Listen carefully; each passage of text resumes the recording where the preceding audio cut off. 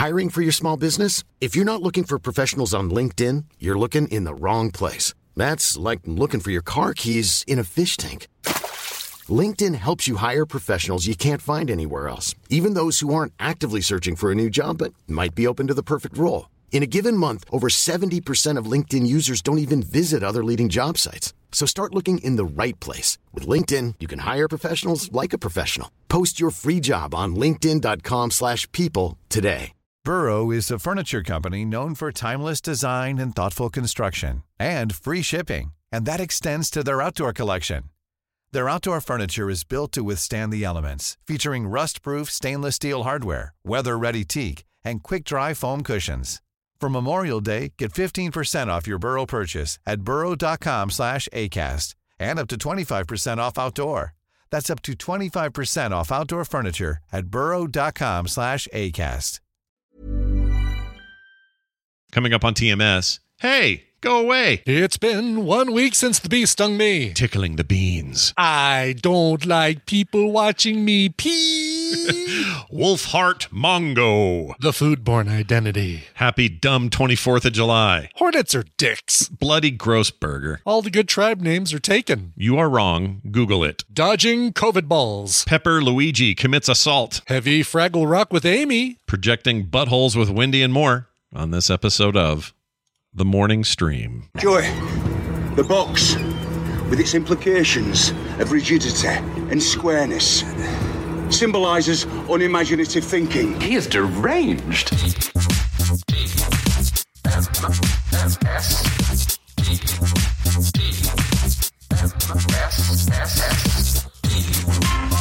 I don't care. This is The Morning Stream. Good morning, all, and welcome to TMS. It is Thursday, July 21st, and it is 2022, as you all are aware. I'm Scott Johnson, and that is Brian Hibbett. That's right. All of that is right. So here we are, 2322, episode 2322 in 2022. Oh, crap. You're the one that noticed this time. Holy crap. Yeah. Nicely done. Yeah, I missed that entirely. I feel like I was starting to look toward, like, when will be the next big thing? Well, it would be like 2/23/23. I mean, tomorrow will be 7/22/2022. I mean, that's something. That's pretty good. That's pretty good. That's pretty good. The 7 should be a 2, but yeah, we already had that on 2/22/22. That's right. And our next episode, obviously, our couch cushions don't count as episodes, but our next episode will be 23/23. Oh, there you go. And if you're European, you flip it all backwards and you got a whole new number. Right. Oh, yeah, look at that. Yeah, so somebody just pointed out, TRPW pointed out, episode 23/22 on 21, on the 21st. Oh, wow. That's cool. Count it down. There's something there. Nothing really of note, but there's something there. Yeah, I'm not moving to Europe for this, okay? I'm not moving there for it, but I like mentioning it. No. Anyway, I got a funny story to tell you if you'd like to hear it. I'd love to hear it. Great, because it's a kind of a hoot. So, Van Straw, my little grandson, yes, is 3.5 now and is going through the machinations of potty training. Okay. Oh, fun! All right. Yeah. He's doing okay, doing pretty good. Like, you know, when he has to pee, he'll come grab his mom and go, "I need to go potty," that kind of thing, and she'll take him and whatever. He's very private about it. Doesn't, you know, as maybe you should be. I don't know, but he's very, like, you know, he doesn't want lookers on. He doesn't want. It's not a show. You know. Yeah. So he barely even likes his mom around, let alone anybody else. So yesterday he's over at the house. He's here last night, and he walks up to my wife, to Kim, and says, "Nana, I need to go potty," because Taylor was somewhere else. So we said, okay, the kids are over for dinner. So Kim goes, okay, no problem. Let's go, buddy. So they go run into the bathroom, and I'm just so proud of him because he's at this little stage. You know, it's important. Where we pee matters, you know. So I come around the corner, and I poke my head around the corner. I just kind of go around like this, and he's standing there, you know, trying to pee. Not going yet, but he's trying. Yeah. And he's doing the stand-up, you know, a little man pose or whatever. And I turn my head around, and I go, hey. And he goes, these are his exact words and exact tone. I wish I could have recorded it. I would have loved to have this audio. He says, "Hey, go away." He says to me. Just like that. Just like that voice. Is like excited to see it. Like, "Hey, go away. Like, go. Get." This is a he's private kind moment. of getting. Oh my God, he's developing the. It's almost a sarcasm. What is it? It's like go away. I don't know what they call it. I don't know what that is. Yes. I don't know what there's a word for it, but it was so funny. I could not stop laughing, which didn't help any because he just gets self-conscious and whatever. Yeah, I think he got maybe 2-3 drops out before he gave up. But sure. But yeah, that's great. Oh my gosh. It was a riot. Yeah, he's doing. 3.5. Can you believe that? That's insane. Yeah. Holy cow! I can't believe how time flies. I was in my 40s when he was born, and now I'm not. Anyway, so there's that, and it was fun, and we had homemade curry, and that was great. And I showed Dylan my Steam Deck. Nice. I could pronounce that properly. Oh, I didn't know you had one of those. Yeah, right here. That's cool. You haven't mentioned it. Didn't I? Oh, I get it. You're being sarcastic, I see. I've mastered the sarcasm. It's very good. It was so good, I suddenly missed it. But yeah, he was all like jazzed about that, and we had fun and sat around, and I almost ate a bee, and it was a good night. Oh, tell me, was it you just like almost, was it in your food, or was it... I was outside laughing, and it just almost just went in my mouth and then came out. Oh, my gosh. Wow. Like that, and I went... Blah, blah, blah, blah. And I thought about what that might have meant for me, and... catastrophized about what it's like to have your throat bitten by or stung by a bee, and then I forgot about it and ate the rest of my curry, my homemade curry. Nothing good could come from that. I mean, it's like there's no like, well, he swallowed a bee, but at least it only stung him in the esophagus. Yeah, there's no like. Yeah, make an argument for any positivity about getting a bee in your throat. Right, exactly. I dare you, anyone, to do that. Yeah, you can't do it. It's not possible. But even people who love bees, do you really want one in your mouth? No. Sorry. No. I keep my mouth closed at the apiary. That's good. Oh, that is called an apiary, isn't it? I always think it's called a... Oh, what word do I always say? Beeary. A beeary. No, I call it a bee... I used to have I will say it wrong, and then Carter or somebody that's smart will correct me. If she's in the chat, she'll tell me what it is. I forget what it is. But I don't know what to call it. And she loves bees. She wants all bees to live and to breed and to not sting, but go do their pollen business. Sure. Hornets, though, F hornets, F those guys. Yeah. They're dicks. Hornets and yellow jackets. They can just go eat a dick. Yeah, they suck. Yeah, they do suck. Do you know what's good? So we got a little ecosystem going in the backyard. We want bees for pollination and also these plants and stuff Kim and Carter are growing in the backyard. They do what bees are good for them. So we want bees, but we're having a hard time attracting bees. So the word is what you need to do is put a few little standing water things around. They'll attract some of the bees. So then the bees come in, and then the bees will also chase off and or kill the hornets and keep the hornets from coming in. Really? Oh, that's cool. That's what they tell me. I don't know. I am not an entomologist. I don't understand these things. I don't know what the F's going on. But bees. Wow. Catch them. Okay. Oh, that'd be. You'll have to let us know. I mean, if you don't have a lot of hornets to deal with and you do have bees, then I guess that's a sign that it's working. That the bees are doing their job. The bees are doing their job. Keeping the hornets bees are away. fine. They don't want to hurt you. If you leave them alone, they'll leave you alone. Yeah. It's hornets who are dicks and want to fly up your butthole and destroy your life. Yeah, exactly. They like just get in. They keep like hovering at you and stuff. It's like, I'm not what you want. I am not the thing that you're looking for. Nope. I'm not the fleshy beast. I may be wearing bright Hawaiian shirts, but I am not a flower. I promise you. I didn't even think of that. Do you attract more when you wear those? Yeah, I probably do. Yeah. Do you do they look more colors or do they look more like smell or do they go more by smell? I wonder what that is. I don't know. I thought so when I grew up, everybody said, well, yellow jackets are drawn to your bright colors. But I don't know if that's actually true. I just was told that. Could have been a wives' tale. Could have been, home brewed philosophy. I have no idea. But my mom would always say, "Oh, don't wear a yellow shirt if you're walking to school." Why, Mom? Well, those bees will come after you. That's what she say, and I believed her. Yeah. So to this moment, I really don't know. Yeah, I really don't know. Do yellow jackets like yellow jackets? Is that how it works? But yeah, I freaking hate bees. When was the last time you were stung by a bee? Could you tell me? Oh, geez, it's been at least 5 years, maybe longer. I can't think of the last time I was stung by a bee. I got stung by a yellow jacket because the lawnmower was too loud. Oh, geez. It pissed off the yellow jackets in their hive, or the hornets in their hive, which I promptly destroyed. I said, "Oh, yeah? Okay." Yeah. You showed them. You want to play? Let's play. Yeah, you showed them who the dominant species was that day, I'll tell you. Exactly, yeah. So for me, I can tell you exactly when it was. It was in June of 2002.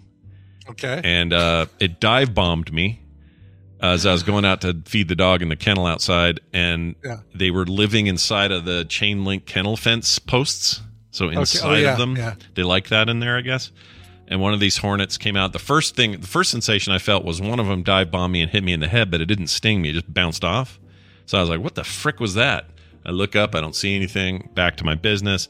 This one got me right in the freaking head. And I didn't do anything. I was just walking back there. I didn't even jiggle the fence. Your own business. Yeah, it's my fence. You little pieces of shart. Freaking hate him. So I love the fact that you remember it was June 2002. I don't remember the day, but I always remember June of 2002. My puke thing your was arbitrary streak measurements is something I absolutely love about you, and I hope you never change. Well, as long as I don't break these records. So the puke one, July of... It doesn't matter if you break these records. No, it doesn't actually matter. What is going to happen if you puke tomorrow? It won't matter. Well, then I have to tell everybody because I've set up these expectations now. Not just on their air, but I mean like, really the expectations. I think the expectations you've set up are not as much with us as they are with you.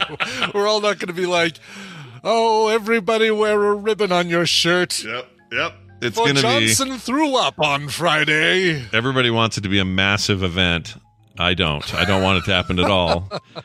But July 3 years later, 2005, that was my date. And the black armbands have come out because Johnson puked on a weekend. I hope it's after I eat a black and white cookie. Here's what I'll do. This is what I'll do. Wait a minute. Yeah.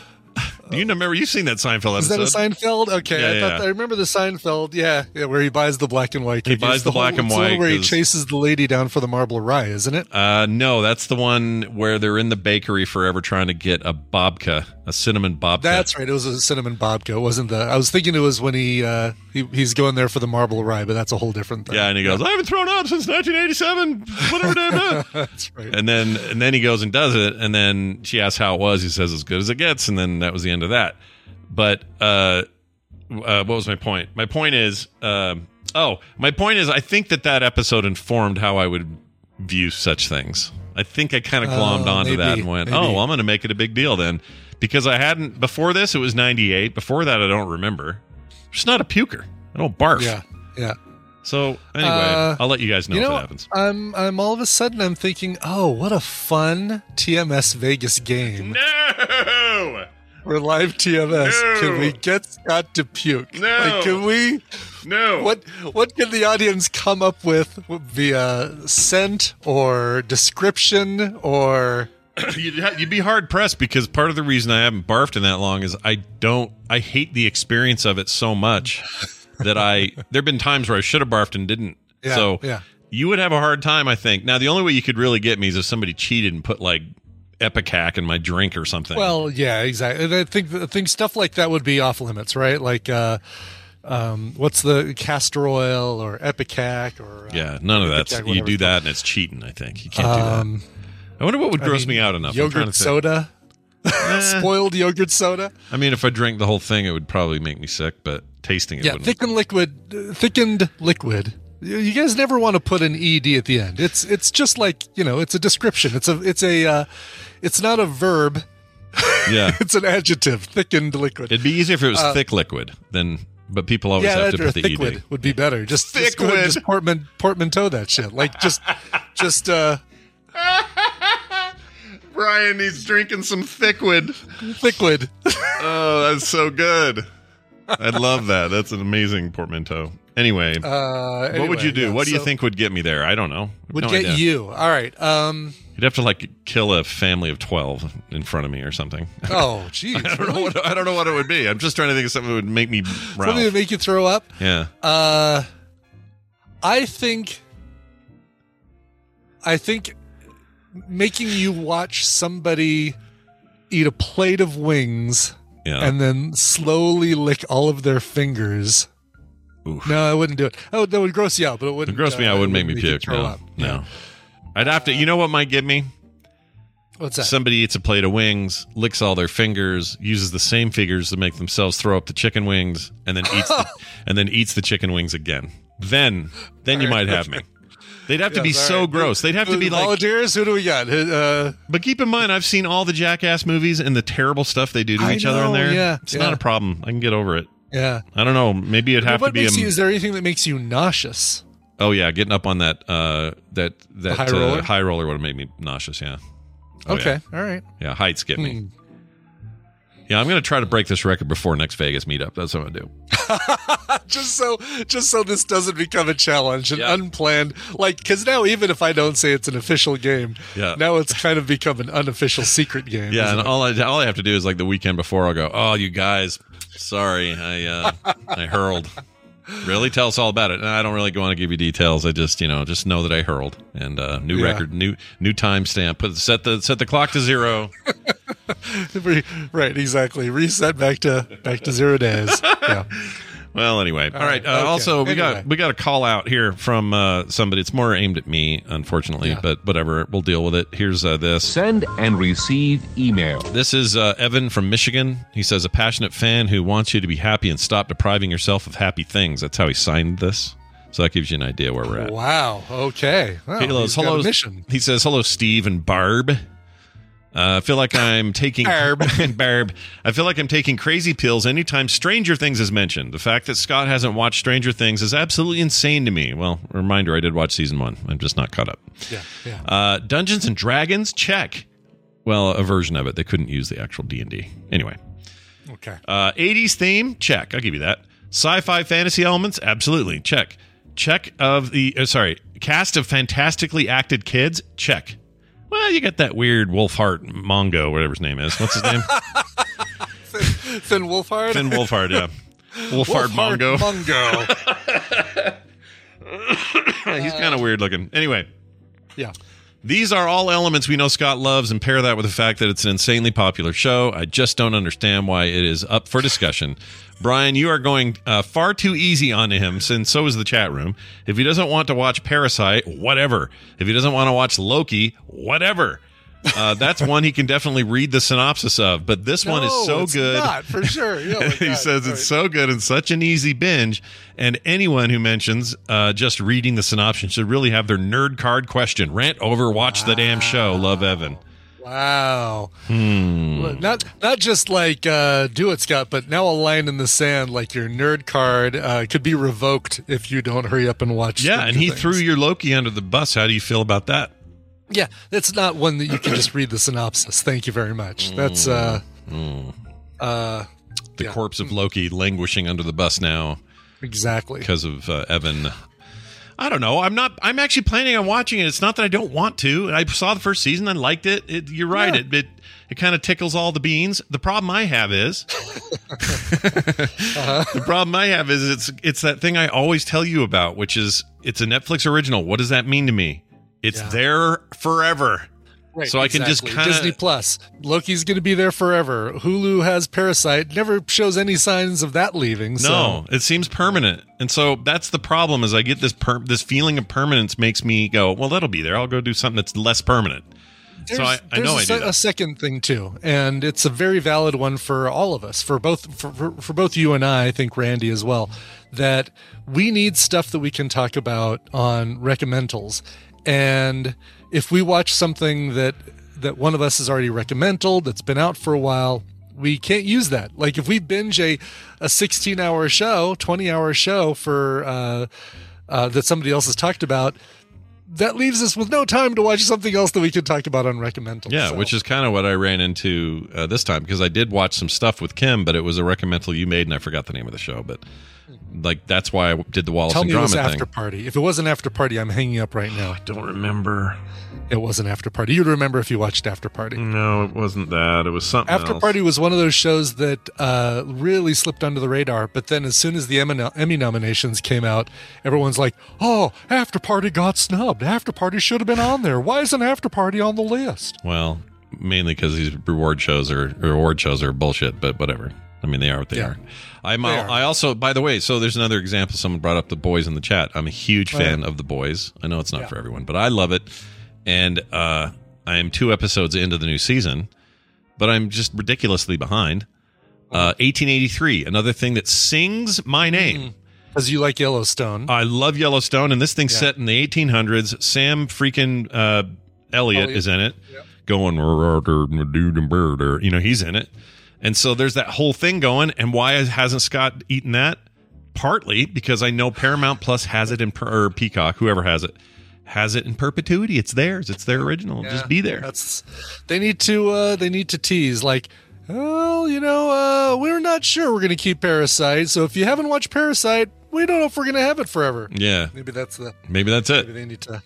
Yeah, I don't know. I may get some artificial scarcity. You know what? I actually realize what I'm asking for, and I don't want it because Disney, famous for the vault. What a horseshit concept that was. So it's like, hurry up and get the Little Mermaid before it goes back in the vault. What vault? Exactly. No vault. Exactly. So yeah, there's a vault. There is a vault. Yeah, is there a vault? 100%. Tina saw the vault. So in Stone Mountain in Georgia. No, where was it? It was when she was doing her investigator job, and they were training her. She had to go to Pennsylvania, and basically they had training inside this vault where she actually had to go into a mountain, kind of like NORAD, right? Where it was like cool. You couldn't drive in there. You had to get onto a bus, and the bus would take you under this mountain to this training facility where the investigators were. And she saw the Disney Vault, which is also there, an actual Disney Vault where they can temperature control all of the original films and all that stuff, all the original stuff. It is Iron Mountain. Okay, I was trying to think if it was Iron Mountain. But when they were doing it with DVDs, it's digital. Yeah. You're done. There's nothing to protect. You just have. I mean, it's right. It's not like we can only produce 120,000 copies of Lady and the Tramp, and then we have to stop. Right. They can't have enough ladies in the Tramps out there. Yeah. In circulation. But Song of the South, never coming out of that vault, probably. Sadly. I assume it's in the vault, though, right? It's in the vault. For sure, it's in the vault. Okay. Yeah. That's cool. I didn't realize there was an actual vault. I thought it was all bullshit. There is an actual Disney vault. Shows what I know. Okay, well, the answer to and TV Travis says it best. These things, to my point about it, it's always going to be there. Yeah. Yeah. He's right. But I'm not always going to be here. So maybe I should think of it that way and panic watch everything. Right. Know? What do you need to see before you die? How much that Riverdale is there now? Should I just watch all the Riverdale? Right. Until I'm bleeding. It's feeling like a George Carlin rant. What do you need to see before you die? Your George Carlin's a little, Nicholson a little more Jack Nicholson. It was a little Jack Nicholson. I have not been working on my George Carlin at all, ever. That was awesome. Here's Johnny. All right, we're gonna transition to. Well, I guess I need to watch Loki. That's right. It's pretty good. We're gonna call Amy. Yeah, let's do that. Yeah, I've been reading, but it's been comic books. I feel like I don't have much to bring to the table today. But I don't know why we couldn't recommend comic books as reading material. I mean, we sure could. I guess I've already done it. Right there though. In the name. I guess I already did it with that 8 Billion Genies. It's so good. Yeah, it's so good. I'm only three issues in, and I just freaking love 8 Billion Genies. Can't recommend it enough. All right. Anyway, here's this, everybody. Right freaking here. Who it is, everybody, sauntering up the path in our idyllic idea of what it looks like when Amy joins us. It's Amy Robinson, a.k.a. Red Fraggle. Hi, Amy. Welcome to Read This with Amy. How are you? Hi, good morning. Yes, I do a little dance in my chair every time my little theme comes on. It is the music. Yeah, it's nice. I see you skipping down a pathway that's lined with flowers, and you're carrying a basket that's full of books. That's what I visualize. It's like one of those old, like those documentaries I always capture for the show. It's like Amy is on her way to school. What will she find on the way? That kind of thing. Well, anyway, exactly. It's good to have you here, of course. As always, we're going to talk about some book recommendations. You also sent me this little Twitter link. Did you want to do that first? Yes. Okay. So, yeah, you can play the Twitter I sent you, just be aware that the sound is awful, and I'll explain why after. But this is more for the chat room, I think, than it is for the people listening. But I'll explain it for the people listening. Fair enough. Go on ahead. For those at home, we're looking at the preview image before I hit play. Is Amy? This is your natural hair, right? This yeah, this stuff here. That is my red Fraggle hat that I crocheted. It's pretty good. But anyway, I'm going to play it for the chat. Here you go. Let's see what we get. Well, you're right about that audio. Yeah, there were people vacuuming in the background. So wait a minute. Is this the Fraggle song, but like heavy metal or something? What is it? It is, yes. So a number of tadpoolers have sent me this link and been like, "Oh my God, Amy, have you seen this?" And so I think iCore sent it to me first on Discord, and I was just dying. I was loving it. And KT Data said, "Okay, now I need a video of Red Fraggle headbanging." And so I said, "Well, all right, here you go. Yeah. Ask and ye shall receive." And that's part of why the audio is bad, is because at that moment there were people vacuuming my house, and so I was like, okay, but I have to give it to you like right now. Oh man, you have people for that? You have that people? Hat is great, by the way. Yeah, the hat is awesome. Thank you. Tell me more about these. Firehouse Subs. This video is sponsored by Firehouse Subs, apparently. I know. I noticed that. It was like I had ordered lunch for everybody in my house from them, and they gave me this big, humongous paper bag, and so I keep those big empty paper bags in my office for stuff like recycling, stuff I have to shred and things like that. So when you say they're people vacuuming, who are these people? Who'd you say? Oh well, no, Chuck was not vacuuming. So I have a lady who comes in like every 3 weeks or so and just helps me out with like basic cleaning stuff. Just because the last time I tried to scrub my shower clean, I literally fell on my butt and I was scared to death that I had injured my back somehow. And so I was like, that's it. Yeah. Forget it. Well, plus you got that. Hiring a service. You told us about that thing where you got the what's it called? The sleep thing. You fall asleep easy. Oh, yeah. Whatever that is. So that's a good idea. That's a good idea. I would love a cleaning person, and here's why. Yeah. Because then Kim would stop telling me how little I clean. You know what I mean? But I'd want her to be able to come in and do it while Kim's not paying attention. And then she'd come home and go, "Oh my gosh, Scott, what'd you do?" "Oh, well, just trying to do my part around here. Anyway, see you later." And that'd be it. That'd be great. Anyway, my fantasies aside, let's get to this book today. Oh, for a second I thought it was Brian's chair. I'm looking at the wrong link. Sorry. Did you get your chair, Brian? Did you order that thing? I'm just curious. No, not yet. I've been trying to decide which one I want, and I'm not.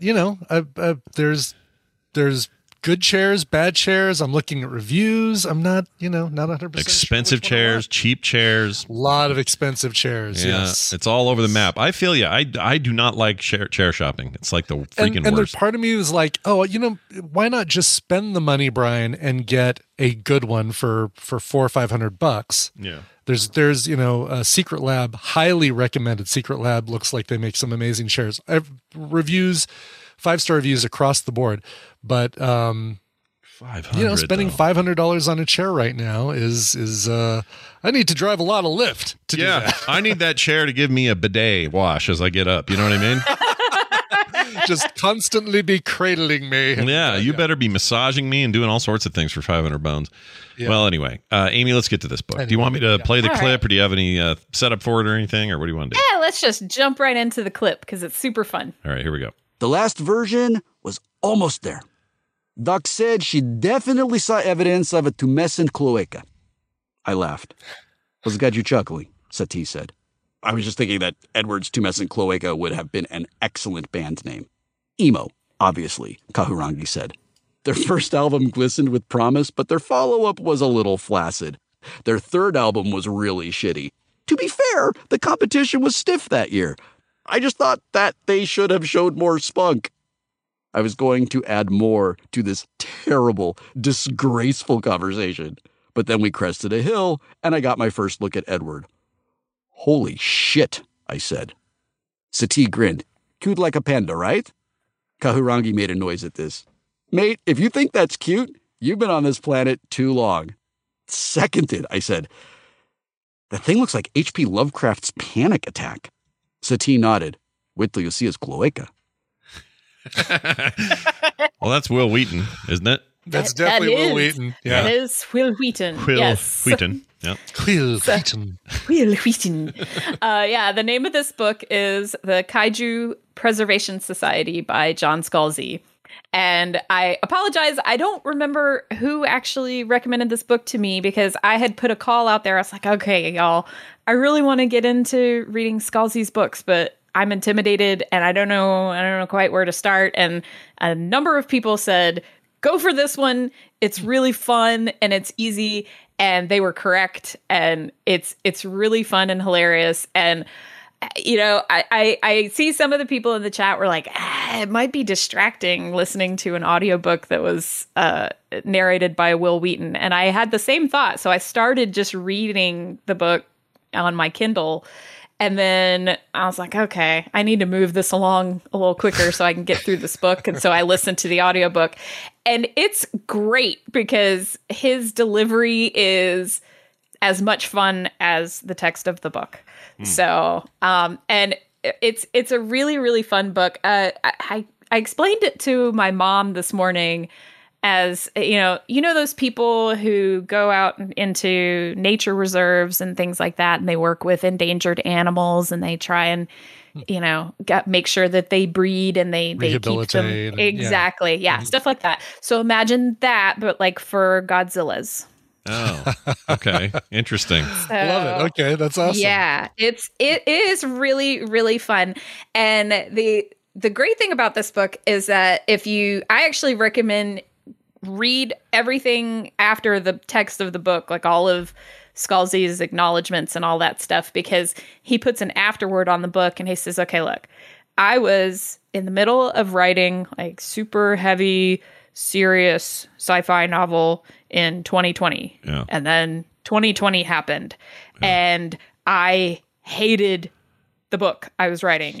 And I did not want to make it anymore.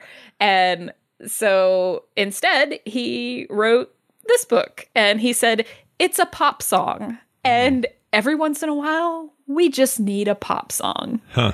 And it is. It's good. It's a great, fun little book. It's not unintelligent or anything. It's very John Scalzi. It's very sci-fi. It kind of explains how the kaiju exist and all of that. And it's got lots of good techno babble like sci-fi, and it's just it's a fun popcorn book, I guess. If they made a movie of it, it would be a popcorn movie. Yeah. So he's good at that. You go. His old. Yeah. I was just thinking about this dude because Scalzi wrote Old Man's War and then a bunch of follow-up novels to it. Okay. And I loved that book. Just absolutely loved it. I only read the first two, and I probably should have continued, but and maybe still will. But I heard they were optioning it for a movie or TV or series or something, and I don't know what happened to that. I was really looking forward to it. I don't know. Maybe it's still in the works, but if you haven't read Scalzi's work, you're missing out. That guy's great. He's got another book called The Android's Dream, and it's got sheep on the cover. And I'm thinking, dude, come on now. Quit trying to make people accidentally buy your book when they're looking for Blade Runner. Yeah, that's right. Blade Runner, back in 2017, he was trying to capitalize on everybody's interest in Blade Runner. Right, exactly. No, this sounds great. I didn't realize... you know what? I'd seen this book title before. Didn't know it was John Scalzi. That surprises me. I don't know why, but I didn't know that. And this is new, right? Yep. Ish. Yes, it is new. He wrote it in 2021. So that's right. It takes place during that time. Like there are references to the pandemic and everything in there. Wow. So yeah, it's great, and it's like I say, it's a lot of fun. It's a quick read. I totally recommend it. So thank you to all of you who recommended that I read that. I took it under advisement, and now I'm recommending it to all of you. There you go. And if you really enjoy it, keep moving through his books because he's a good author. And it feels like I'm glad actually to be reading his stuff now because I have followed him on Twitter for a long time, and I've actually met him. Which the photo I sent you.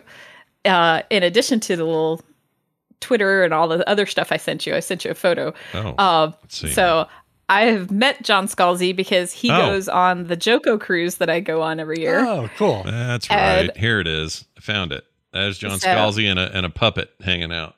That's my puppet. Yep. I built that puppet. I am there just out of frame, like a good puppeteer should be. Yeah. But yeah, that was at the dress party on the Joko cruise. So you can't really tell there, but John Scalzi is in fact wearing a dress. And so my puppet and I were sort of busking around the party and I don't know, kind of doing a Joan Rivers-y kind of thing, like a red carpet commenting on thing. Everybody's dresses and whatnot. And yeah, it was cool. That's cool. Super fun. That's awesome. All right. Well, definitely check this one out. Once again, the title of that book is, remind me, where is it? Oh, I had it right here and I lost it. It is The Kaiju Preservation Society. There you go. Available now on Kindle, audiobook, hardbook. What do you call it? Hardbook. Yes. What are they called? Hardback.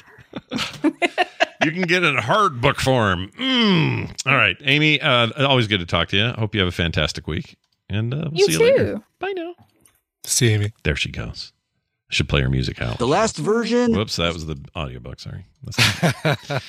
All right. Well done, everybody. Let's see. Oh, we got time for news. Let's do a little bit of news right now.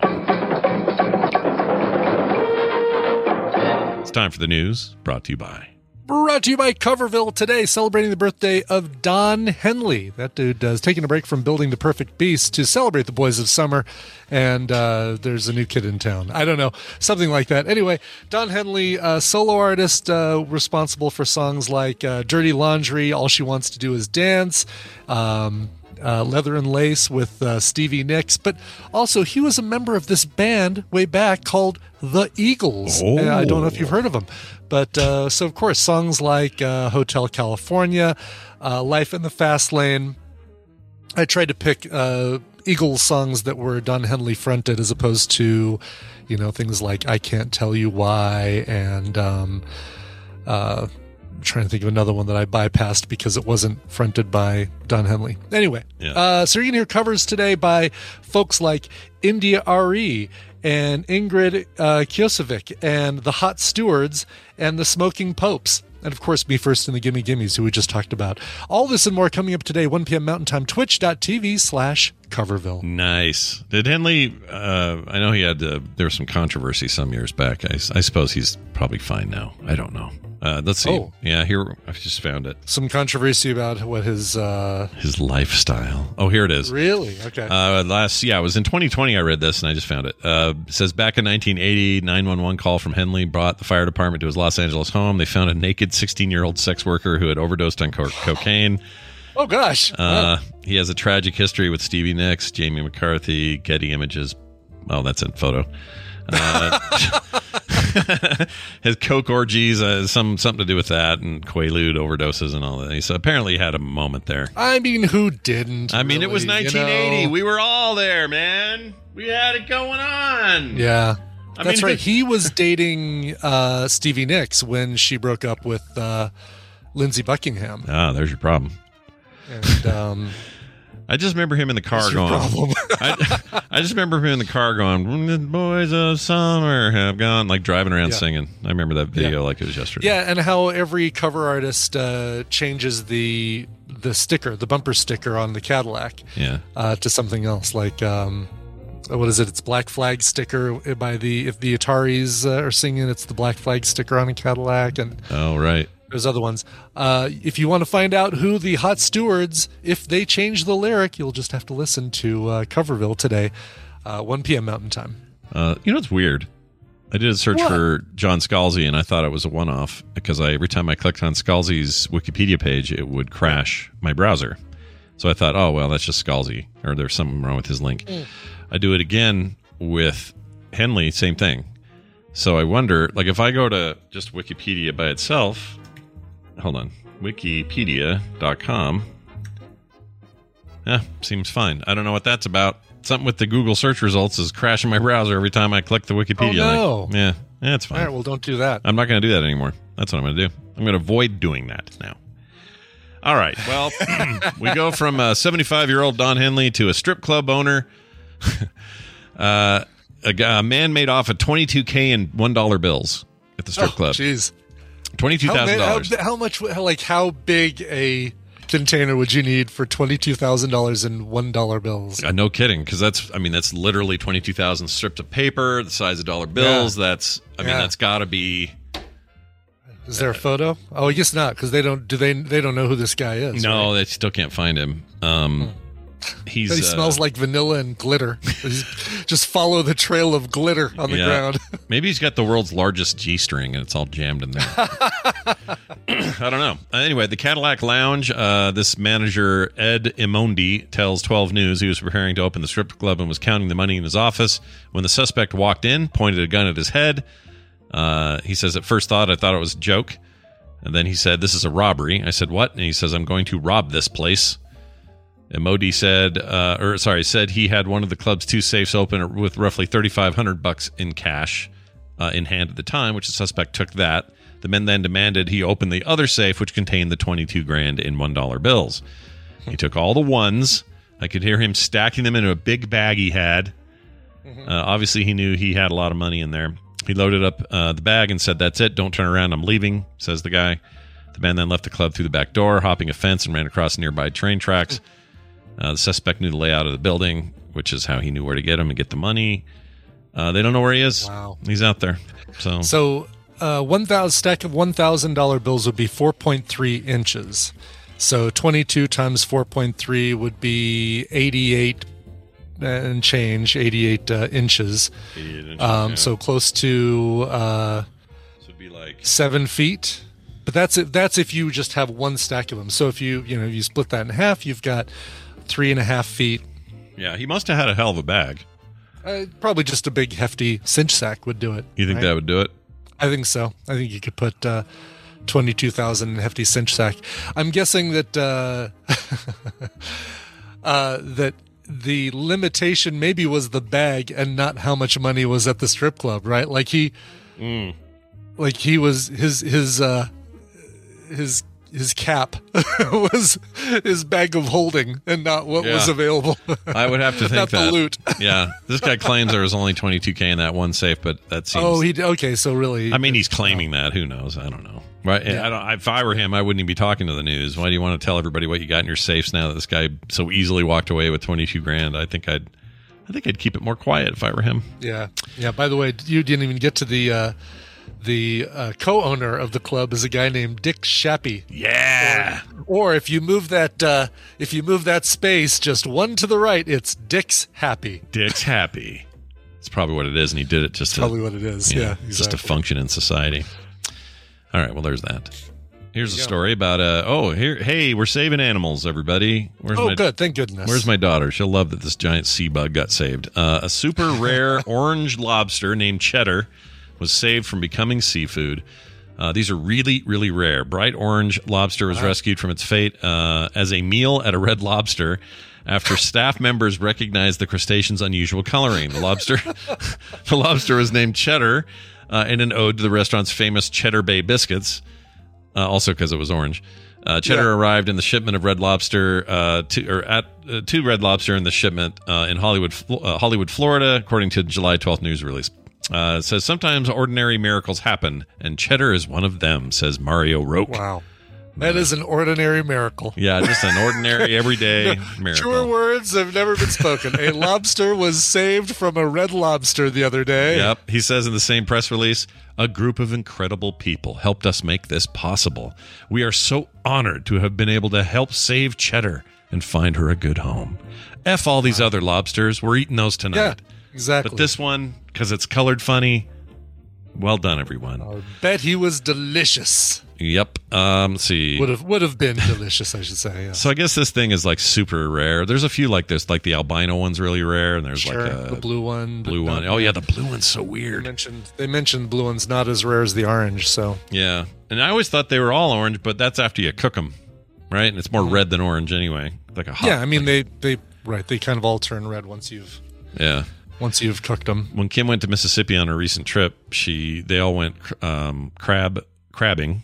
They call it. Sure. And they all got out there in the bog, and they're up to their knees, pulled their pants up to their knees and went crabbing, and they caught a bunch of crab. and they all looked just gross, like these disgusting like crabs. Brown, green, Yeah, horrible. And then they cooked them. Beautiful, red looking, just beautiful coloring. So that's just know that. But when you go to a restaurant, it's all lovely and red. They don't come that way. That's not how they start out. Nope. And crawdad, same thing. They look great. There's a lot of food that looks worse before you cook it. Yeah, I guess this isn't breaking any records here. That's true of almost everything you cook, I guess. Nobody wants ground beef until it's cooked, right? Right. Yeah. It's a bright red color. You don't want to eat that. It's red is danger. Ooh, here's a hot take that'll get some emails. Anyone who eats raw hamburger or likes a rare burger, you're effed. Don't be doing that around me. You want to make me puke in Vegas? Eat a raw bloody burger. Oh my gosh. Well, okay, raw or rare? Because I mean, I like my steaks rare. I do too. I like a rare steak. I like a lot of blood in there. But the reason it works with a steak is you're searing the outside, and it was always in that form, right? So you got like the slab of meat. It was never mixed up, charred up, gooped up, and then put back together into a ball and then mushed down on the thing. So it's not the same char. You still have meat inside of there that needs to be cooked, or else you're risking freaking salmonella or something. I mean, it's you need to just get the whole thing up to temperature. It's not necessarily there's a char on the outside. It's the fact that you got the whole thing. You could sous vide it, keep the whole thing red, and not have a sear on the outside, but bring the whole thing up to temperature. That's true. Is that all it takes then to kill any bacteria or whatever? Yeah, just have to get up to a foodborne or whatever, like something temperature, not foodborne, airborne. No, what is it? There's a word that I'm trying to come up with that is foodborne. Foodborne? Not foodborne. Foodborne allergies is probably where I'm getting that, but foodborne illnesses. Anyway, killing. I just need to get up to the temperature, and you could do the same thing with ground beef. If you want to sous vide ground beef up to the temperature that will kill any bacteria, any harmful, E. coli or salmonella, not E. coli, salmonella. Yeah. It'd probably still be red, and it'd probably be delicious, but it would not look the dark brown that you want your hamburger to look. Well, you make good points. You make good points. Check my did Claire Gack send me a meat DM? Hold on. I bet she did. She sent you it's Morrissey singing "Meat is murder." Oh, I found it. She got this while she was in New York. Here, Brian, I'll put it in our Discord. All right. It's horrifying. I could never eat this. Was it steak tartare or like a? No, it's just a burger. Yeah, look at burger. That. Oh, yum. Gross. It's all in the bun and stuff. Oh my gosh. It is. The bun, the bottom bun is just soaked with blood juices. Did she get this at Sam and Ella's burger joint? Is that where they got it? That's foul. That's foul. Don't like it. Now it's like, where am I going for lunch and dinner when I'm in Vegas? I gotta take advantage of. I can't just go nuts, dude. Because if you end up getting the freaking COVID while you're there, you may as well eat like crazy. Just make it worth it. Oh, exactly. Yeah. Right? Put on a couple of pounds that you're going to lose for a week of COVID. You know what I mean? Right. I'm gaining my pre-COVID weight. Yeah. I say go for it. Yeah, I'm not going to the heart attack grill. I'll say that though. That's a negatory. I don't even think I'm going to be going downtown. Although I need to hit up Mitsula and James and Svet, and they'll probably meet you wherever. I think so. Yeah, they're easy. They'll go up to the newer part of the strip. Yes. Let's do this story. So I guess there's a global lost luggage crisis. Yes, there is. Oh my God! I hope they're going to talk about the plane from the UK. Oh, is there a story I don't know about? I don't see it mentioned in here. I don't think there apparently was a luggage plane from the UK that went to Detroit or something. I got to look this up. Where was it supposed to go? All the details wrong. It was all lost luggage. The plane was entirely full of lost luggage? The plane did not contain any... there it is. A Delta flight from London to Detroit contained no passengers but 1,000 bags. How did this domino thing happen? Like, how do these I don't bags get it. I don't even know how it got here, but well, here's what this article says. When Jen Choi packed her and her family's bag, she feared the worst, hearing horror stories about checked airline luggage going permanently missing.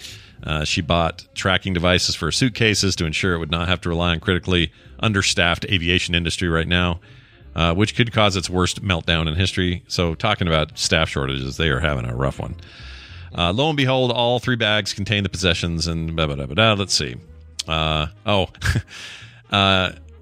Let's see. Her husband and their 1-year-old child remained almost 10,000 miles, 6,200 miles away in Germany when they arrived in Cancun, Mexico. Our bags are still not been found, and we will be without them for at least a week.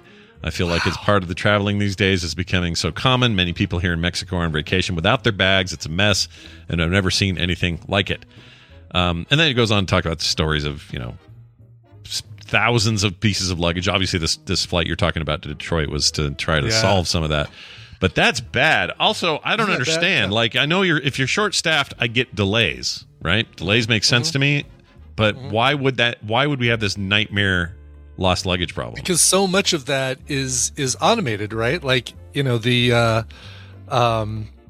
bags have the little tags and stuff that have the sensors on them, or I guess somebody has to put them on the right belt. Is that the deal? Yeah. So there still has to be human involvement before it.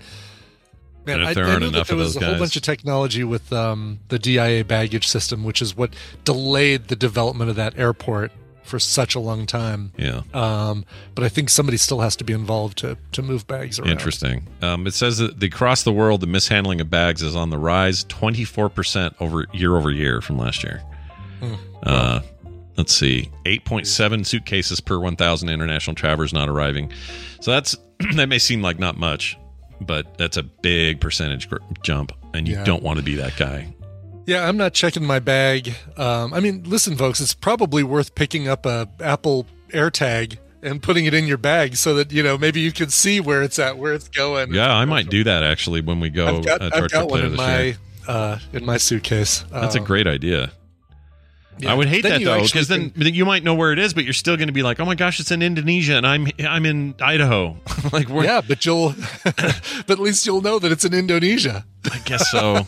But then how do you do anything about it? Can you you could probably do more about it if you say, hey, I wanted to get my bag from baggage claim, but it's showing up in Indonesia. Can you do something about that? Yeah. And then it's not like, we've lost your bag, we don't know where it is. You can say, oh, here it is, right here. I can show you on my phone exactly where it is. Yeah. And once again, someone in the chat mentioned it. I was going to mention it as well. American Airlines posted their quarter 2 profits. They are record high.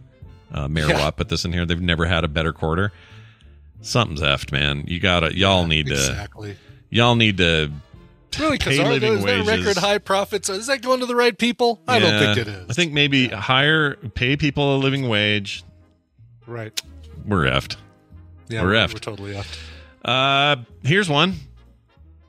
Okay. No, we're done. We're gonna wait because it's windy time. Here's not one. Here's not one. Here's this instead. We're gonna take a break when we come back. Wendy will be here, but we can't do any of that until there's a song played. So Brian, let's do that part of the show. I will do that. This is a brand new song from the band Sister Gemini. I'm pulling up my notes here because I was too slow. Usually I do this during the last news story, and I completely screwed up. She's an LA indie pop artist, Sister Gemini. She's not a band. She's a person, and her name is Anakin. No, it's not. It's Gasman. But probably I'd change my name. Remy Gasman. I would change it to Anakin Skywalker. She creates pop-infused bedroom beats, as she describes them. Big thanks to Dark Secret Media for getting me this one. This is her brand new song. It's called Scooter Song. Here is Sister Gemini.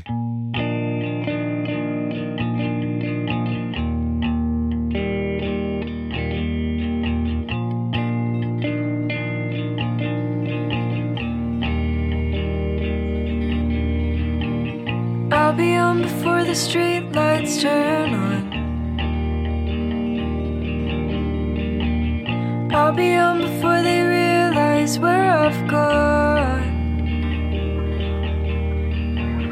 Run my bare feet along the warm sidewalk. I'll be on before the street lights turn on. In the summer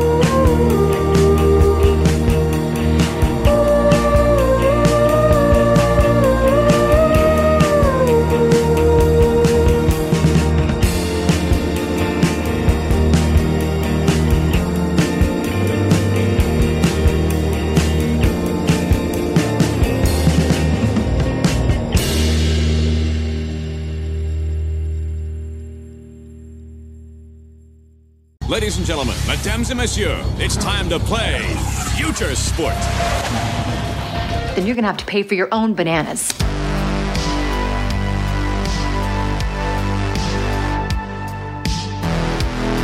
The morning stream. Go blurg blurg. All right, we're back. Tell me again who that was, please. Sure, that is Sister Gemini and a brand new song called Scooter Song. Nice. Bedroom melodies. I like bedroom pop. Bedroom indie pop. I don't even know what that means. What does it mean, bedroom? I don't either. Like made it in your bedroom or it's good for... I think so, right? Like Okay. it's not a full lush arrangement. It's like her on a ukulele or something and Okay. You know what? Pajamas. I'm gonna in a nightie. So pandemic music creation. I get it. Right, exactly. Yes. Hello. We have to do it. Hello, Wendy. How are you? Hi. Oh, hi. Oh, I forgot to play this. Everyone knows it's windy.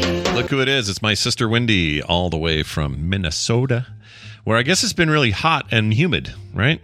Like everywhere. Not so much? Maybe I'm just used to it. It just feels good. Oh. I mean, it's been hot, Yeah. but it's hot everywhere, isn't it? Yeah, it's hot everywhere. It is. It's 100 here today, but there's no humidity, so it's kind of, I just feel like I'm baking out there. You're just like on the sear. I'm setting. searing. What Yeah, I'm is searing the outside. The broil setting. That's Yeah. it. Where you're just- I like medium rare when it comes to my body. You know Right. what I mean? Well, Wendy knows what it's like to be white and not tan very well, but that's not what we're talking about today. We're going to talk about other stuff. My sister Wendy is here. Don't call her my Wendy. That'd be weird. She comes on Thursdays. We do some help for folks out there because she's an actual therapist, unlike Brian and I. We're licensed for nothing. We play therapists on television, but we're not actual therapists. Yeah, that is correct. I wear the white coat. That's about it. I actually kind of want one of those, but anyway, that's a different story for a different time. Sure. Let's get to it. Wendy poked me and said, hey, what do you think about coming up with something around the concept of defense mechanisms?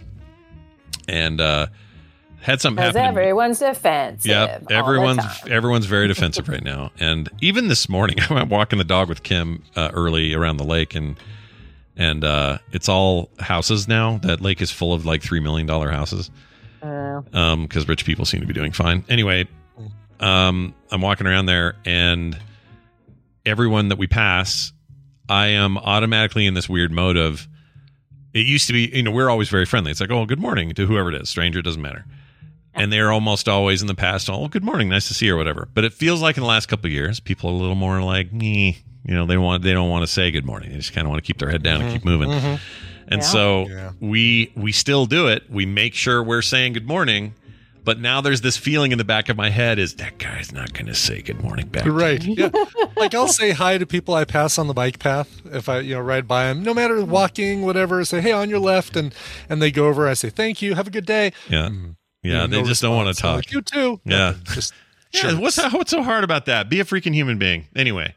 So that's not what we're going to talk about, though. We're going to talk instead about this thing that I shared with Wendy. Wendy. Like defense mechanisms. That just seems like a rant. Yeah, that's just me ranting. Yeah, which is one of the many defense mechanisms. So I will now expose myself. Well, as let me do this before you tell the story, which I think will be great. I just want to define it, so we all are on the same page.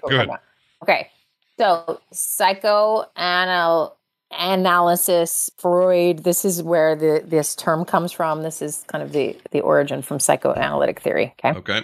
So it's basically the perspective that personality is made up, of id, ego, superego. Okay. Right. And we have the unconscious.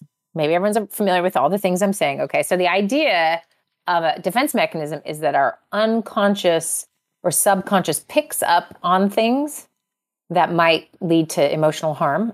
And then in order to protect us from that harm, it presents a defense mechanism. So it's a protective response to perceived harm. But that harm is picked up, very subtly. It doesn't have to be really obvious, right? So, for example, walking by your neighbors and saying hello, neighbors used to not feel like a threat, but now that your neighbor could actually secretly think some crazy thing and hate you or whatever, right? Like we now have these ideas because we've learned how people think on the internet.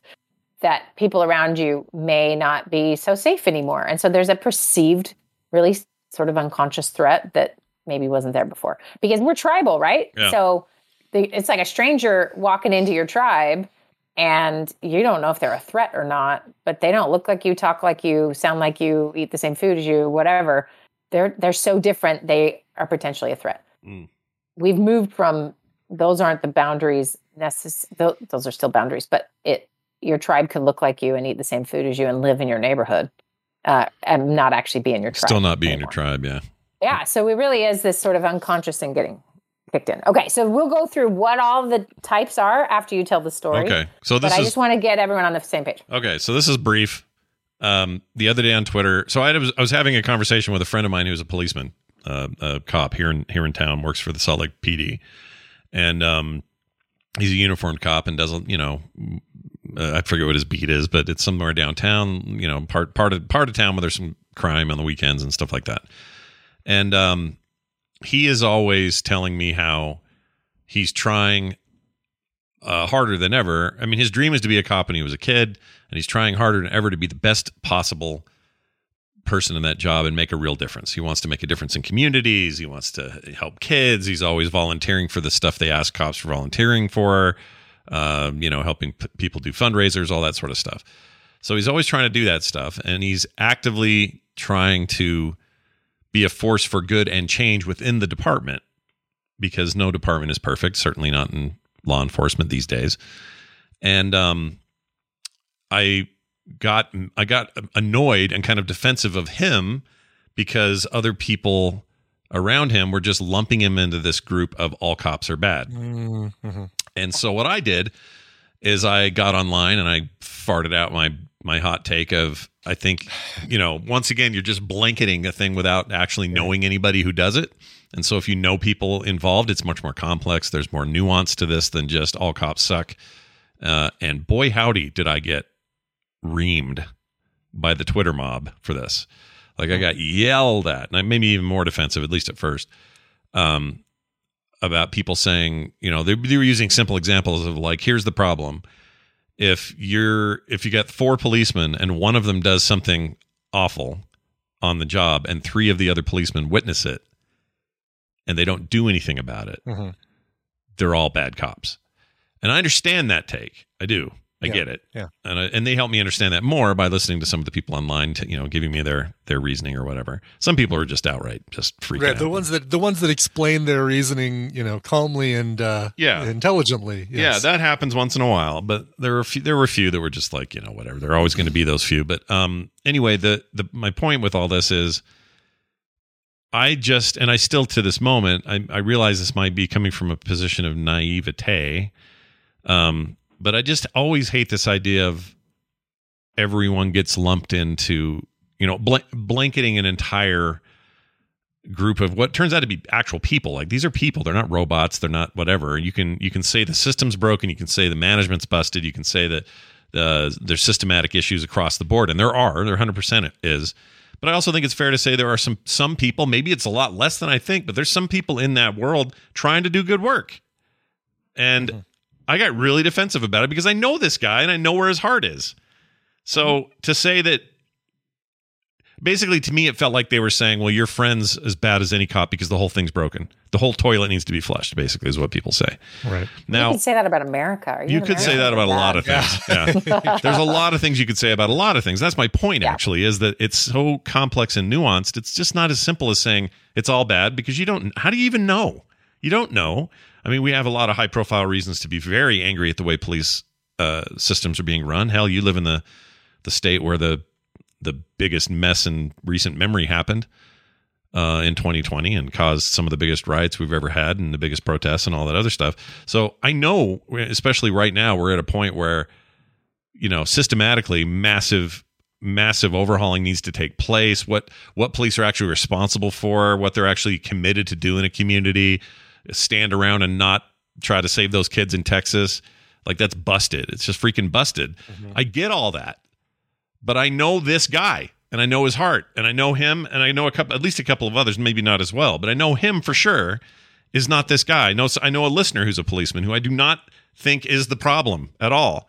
So I got so defensive about this. And I don't know what that mechanism is in me that did that, because the answer can't just be, everybody's out, we're done. Like, when is that the answer? I don't know when that's ever the answer to anything. If that's the answer, that's just like scorched earth. You know, I don't know when you do that or how you do that. So I guess what I'm saying is that well, I guess we'll get to this and what kind of defense mechanism this is, but is that a normal one, or was I up in the night? Was I crazy? That's not a Freudian defense mechanism. That's okay. So we'll clarify the difference, but let's stick with that for a minute. You feel defensive because you know a person, right? Yeah. And that's because you have access to a little data set.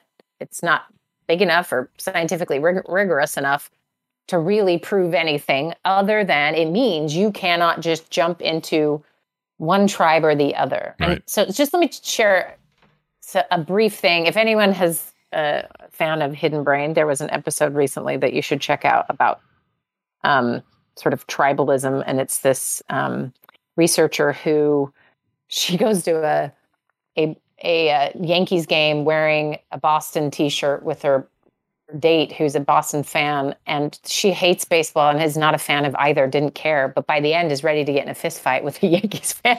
Yeah.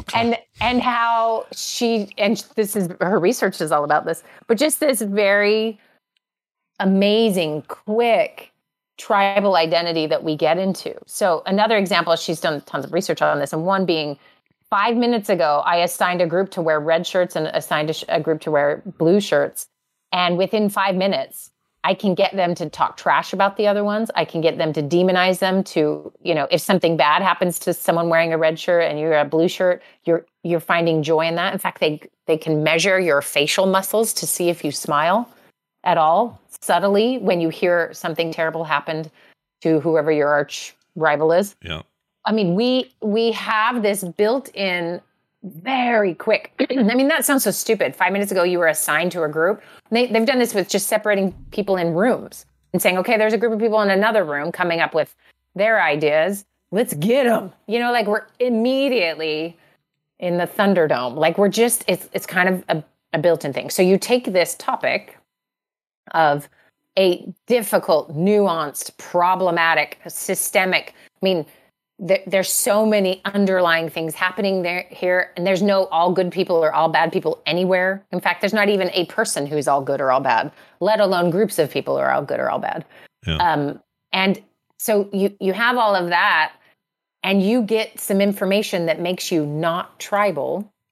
So you could go the other way around. I bet I could, the minute I said to you, hey, Scott, here's a group of people who think the police are the greatest thing that's ever happened, and they're just keeping us from all the nightmare that would be without it, and you need to praise them, you'd be like, what? Yeah, I would have, that's funny. I hadn't even thought of it that way. I would of course balk at that. So would my friend, by the way. He would be like, that's not how it works. Yeah. And that's the conundrum, is that, and this is what's hard about getting news from whatever source you decide is the right one, is you do the one that feels good, and usually that feels like someone else is bad.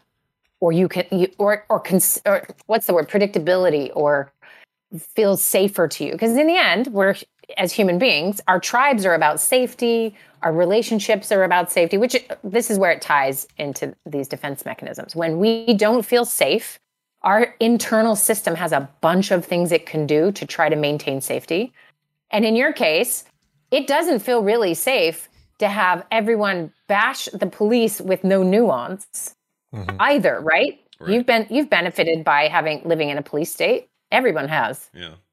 You've also been harmed by it, but not as much as certain people have been harmed by it, right? Yeah. And so everybody has some skin in the game in here somewhere, right?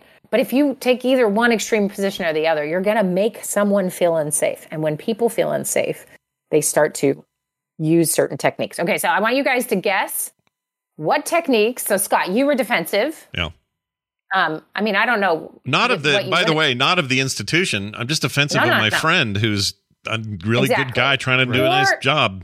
That's it. Defensive of nuance, right? You're defensive of like, hold on, can we think about this? And you're doing it in the medium of Twitter, which is like so good at nuance, right? Okay. Yeah, no, I realize the forum that I'm in is not the best place for nuance. There's no question. And taking these examples of the the red and blue team T-shirts, or the Yankees and Boston fans, or the like the demonization of the other.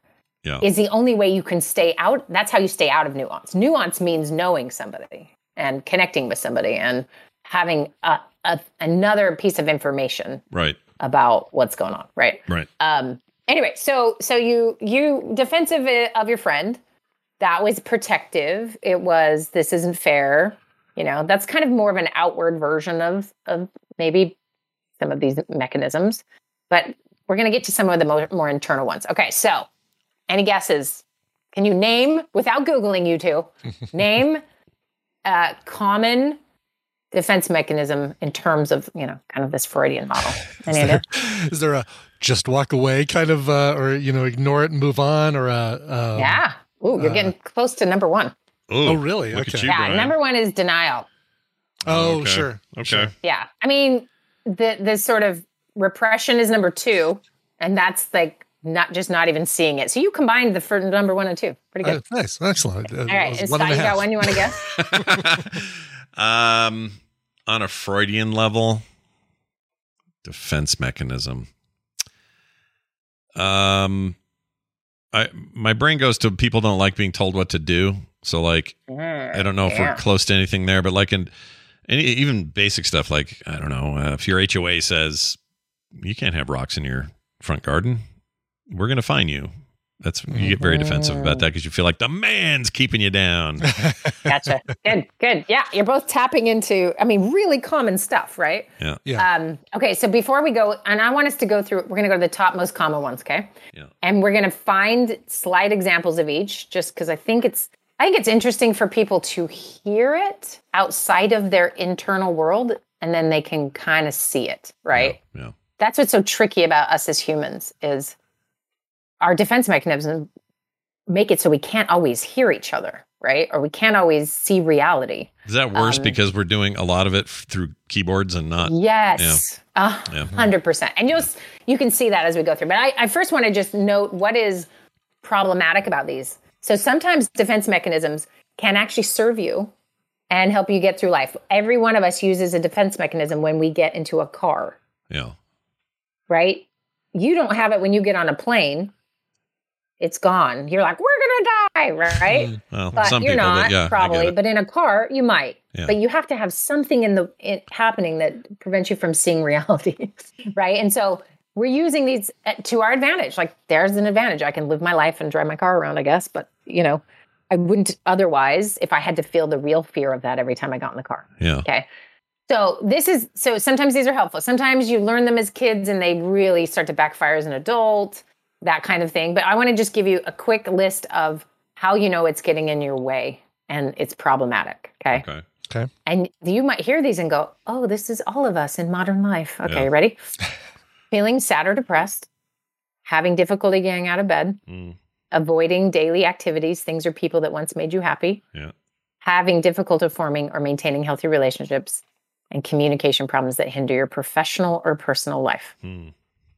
So if you have any of those, you might be like, oh, that's depression. Well, sometimes overuse of these things can actually lead to this because it disrupts your life's function. What if you only got one or two of those? What does that mean? Okay. All right. So let's start with number one. This is the most common. Denial. Denial. It's the most common. Okay.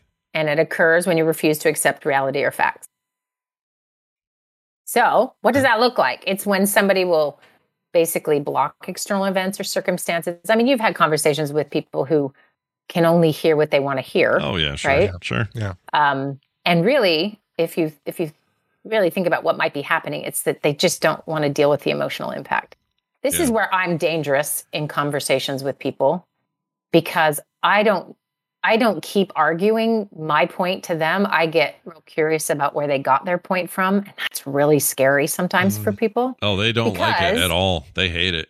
No, and it's because that's not what their plan was. The plan was to break down your argument, not to analyze their own. but really, I don't understand where they're coming from. So I had a conversation with someone once about Trump. They thought he was literally the savior. He was going to save all these children. And I just said, I don't understand what you're talking about. What is he doing for children? Yeah. And I was sincere. Like, I don't watch your media, so I have no idea. Yeah. She's like, Yeah.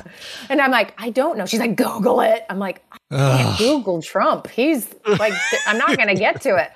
So I just said, like, no, truly, help me understand what you really like about him. Well, she doesn't really like him. She can't. She doesn't. She just needed to fight. And I was like, oh, okay. So then what I'm doing is, and this is dangerous, so I don't recommend it all the time, is I'm pulling down the denial part of like, there are other options to think about here. It's, I'm right. I have to be right. And again, come back to this safety piece. Yeah. I am safe defending my point because over here, this feels important to me. And for whatever reasons that may be, right? And this is going to show up a lot in interpersonal relationships, right? Like I just am not going to see the thing that's true in front of me. You're like Jordan Kepler, by the way. That's what Jordan Kepler does for the oh my gosh, Klepper, whatever it is. You know who I'm talking about in the Daily Show? Totally. I have a hard time watching it because I'm like, yeah, are you brave? Because this is what he does. He's doing this very thing. He'll turn it. He's not confronting and he's not argumentative. He's just letting them try to explain themselves into a whole. It's amazing. Mm-hmm. He's amazing. Right. And it works with anyone who is holding so tightly to something as an identity and as fact or truth to feel secure. Mm-hmm. And we all do it. Nobody is immune from this, right? Yeah. So you'll hear people say, oh, they're in denial. Like, you've met people in denial before. You've seen it. You can picture it. But when you're the one in it, man, denial has a lot of houses in it. Yeah. Like a lot of people live in there, right? Yeah. Okay. So there's denial. All right. So that one's, I gave an example. So you guys have to give examples of the next ones. Okay. Repression is the second one. This is unsavory thoughts, painful memories, irrational beliefs that upset you. So instead of facing them or working through things or talking them through or getting help, you just choose to hide them, hoping they go away. So you are acknowledging that they exist. You're just choosing to let's forget about that. Yes. And hoping they just fade or go away. Okay. All right. And some of that do you have any examples of this you can think of? You don't have to share your own, but just like repressing. You just kind of want to go I probably away. do, but if I've repressed them, then I'm not going to. Yeah, talk about someone else. Right, yeah. I mean, what about the people who just want COVID to go away? That's like a big general one, though. But that's a form of denial. It's like, whatever. It's like the flu. I'm not going to stop my life for this. I'm just going to, that whole thing. Is that a form of that? I think so. Or maybe even on like more individual levels, you could find a large number of people who maybe they're grown up or are very religious and they repress sexual thoughts or they repress negative thoughts that, are like, I'm a bad person because I think this, that type of thing. Right. That can be a really common form of this. Just where you're not supposed to. Or you've been through something, rough and it's still a person in your life who was maybe abusive to you or something. And you just, it's too painful to see your mother at family dinner every week and really think about how she treated you when you were younger or something, right? So that repression. So this is a very common thing people work on in therapy is stuff they've been trying to shove down and it will cause problems, right? Yeah. It's never a good thing. Okay. So this is one. This is one that's fun. This is projection. I feel like this should be bumped to number one. Projection it feels like projection has moved up in the ranks to me, but it really has. It's now good at number one. Taking the lead. Okay, so projection, I'll define it, and then I want you to think of some that you've seen. Some thoughts or feelings you have about another person or group that make you uncomfortable, but then you project those feelings and misattribute them to the other person, right? So example is you dislike your new coworker, but instead of accepting that, you choose to tell yourself that they dislike you. Oh, I see. So everything Yeah. they do, you're interpreting as Sure. You can do this with yourself too, right? Like something you hate about yourself and you project it onto somebody just to pile onto something you might not like about them. Yeah. Yeah. I think so. I think that's totally it. Is this the same thing as when, I hate to go big or go home here, but like if you're let's say you're a preacher and every week you tell your congregation that gay people are terrible and drugs are bad, and then on the weekend after, on the days that you're not up in the podium, you're hiring male prostitutes and taking meth as an example. Yeah, that's projection, right? I mean, that's literally you living away and then telling everyone else they're and you're wrong. projecting it onto. Yeah, that's what I always think of. I know it's an extreme example, but it's what I always think of when someone says projection is they are judging somebody or giving somebody else crap for a thing that they actually do. Mm-hmm. Which it can be minor even. It can be even just nothing. It could be like, oh, I'm on Twitter saying that guy in traffic was a butthole, but also I'm probably a butthole sometimes in traffic, like that. Yeah, totally. That's projection. The next one kind of explains a piece of it too. Right. And so you can look at historical examples of, like the woman who started Mothers Against Drunk Driving eventually worked for Budweiser. Like what? Yeah. Like there's some, and this is everybody, right? I don't want to talk about abortion, but there are plenty of Republicans who have had abortions and or had their girlfriends get abortions or, okay, it's good for us, but not for somebody else. Like those are the examples of like, I can't actually feel the feeling of disliking my coworker because that makes me a bad person. So I flip it so it's tolerable. So gotcha. Isn't that weird? It's more comfortable to be disliked in your making up of the story than it is to actually dislike the person. And so you can see how this might happen in lots of ways. So displacement is number 4, and that's fairly similar. It's where you are, it's an example of having a bad day at work and then taking it out on somebody else. You're displacing your experience or emotions onto someone else's. So that's why, I'm always suspect when anyone is exploding online about something. If you got curious and compassionate and they would talk to you, you would find there is a reason that vitriol's coming out. Yeah. And it's because there was vitriol that came in at some point. And it may be projection, it may be displacement, it may be a bunch of these different things. But if you think about how this impacts your relationships, imagine you're projecting your feelings on other people on a regular basis. Yeah. It means you aren't in connection with your own feelings. Yeah. And you can't have a real relationship with someone who cannot connect to their own emotional thing. And let alone that, they then put on you whatever the heck they're actually feeling. So you're not a real person. So I had an experience that I can't believe I didn't tell on the show. It's actually a long time ago, so I would have to have remembered it, but I just thought of it. There was some time ago, I don't know, probably 15 years ago or something. I was driving and the person in front of me, I thought was being so stupid, like pumping their brakes when they shouldn't, going too slow. I try to change lanes. They move over, like just being the dumbest traffic ever. Right. Uh-huh. And I finally got to a place where I could get out and pass them and get in front of them. And I do that. And I didn't flip them off or anything, but I look over at him and I'm going to give him this face and kind of, mouth like, learn how to drive or whatever. Yeah. And it's a guy I know who is the sweetest, nicest man. He was older, really nice guy who was like always super sweet. He would mow our lawn. No one would ask or say or do it. Like just the nicest neighbor guy I knew him. And it just hit me in the face. I was like, oh my gosh, it's that guy. And why? I would never say anything bad to him. I don't care how bad he drives. It doesn't matter. Like I already know he's great. What am I doing? And then I felt like the biggest idiot that day because I just was like, I was as mad at him as I was any stranger ever in traffic. And then I'm like, oh no, this is like being mad at my grandpa or something. You can't do that. Yeah. But maybe someone should get his license. Yeah, I mean, the truth, the technical truth is maybe he was driving beyond his years. But my point is, sure. Like I'm no longer mad. In fact, if anything, I was like suddenly compassionate. I was like, oh no, oh shoot, well maybe I should help him. Like I had this different reaction because that knowledge of who he was. And by the way, I'm making this face, and he looks back at me and smiles and waves. It was really weird. It's a really weird memory for me. Was it a quick adjustment of like?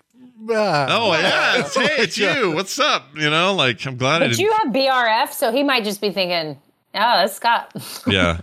Right. I do have BRF or RBF. What is it? That's your cover, man. Yeah. Your, I do have a grumpy face. You have a helpful face. I got the grumpy one. Thanks a lot, Mom. yeah. I'm happy to get that thing off the top of the shelf for you again. Okay, so that's a great story. I think projection. But projection is I'm late, and this guy's a terrible driver, and that fury that you should feel it yourself for dinking around and being late goes towards someone else, and then gets exemplified or amplified because you're in traffic. Yeah. Right. So projection is happening all day long for all of us. And displacement similarly is very common, where we're just getting whatever feeling or frustration we have towards something else. We take it out on who's ever easier to take it on. So you can't take it on your boss, so you lose your job. So you go home and, berate your child for not doing the dishes. Sure.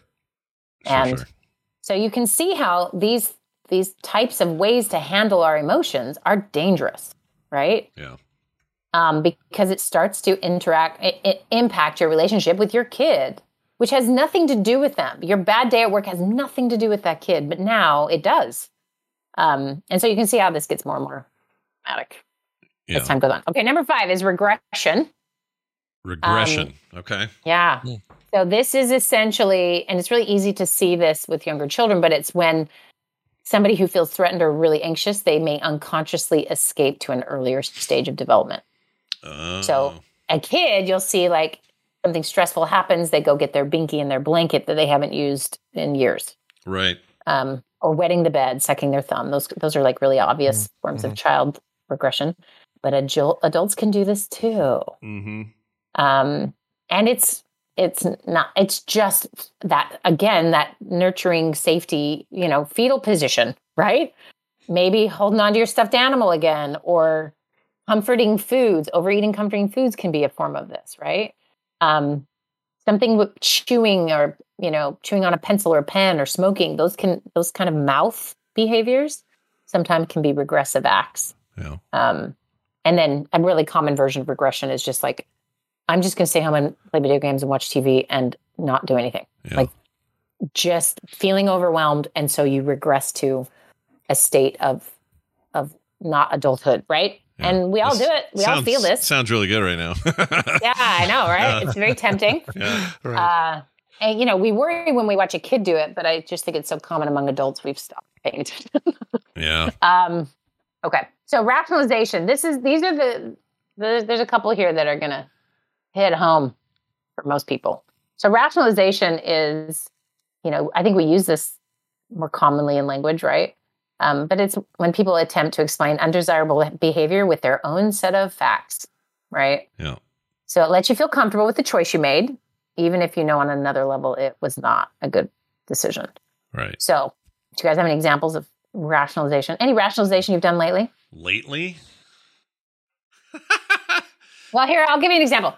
Yeah. You didn't get a promotion at work. No. And then you say to yourself, well, I didn't want it anyway. And you tell the people you didn't want it anyway. Sour grapes approach. Oh, that's okay. That's an interesting one. You just change the facts to make yourself feel better. Yeah, I got one. Okay. So I got fresh blood work done. And I knew going into this blood work that my last 3 months were not the 3 months I was hoping to provide to my physicality. Yeah. I had goals and I didn't reach them. And I also cheated a bunch and on what kind of food I ate. My blood work came back high on my A1C again.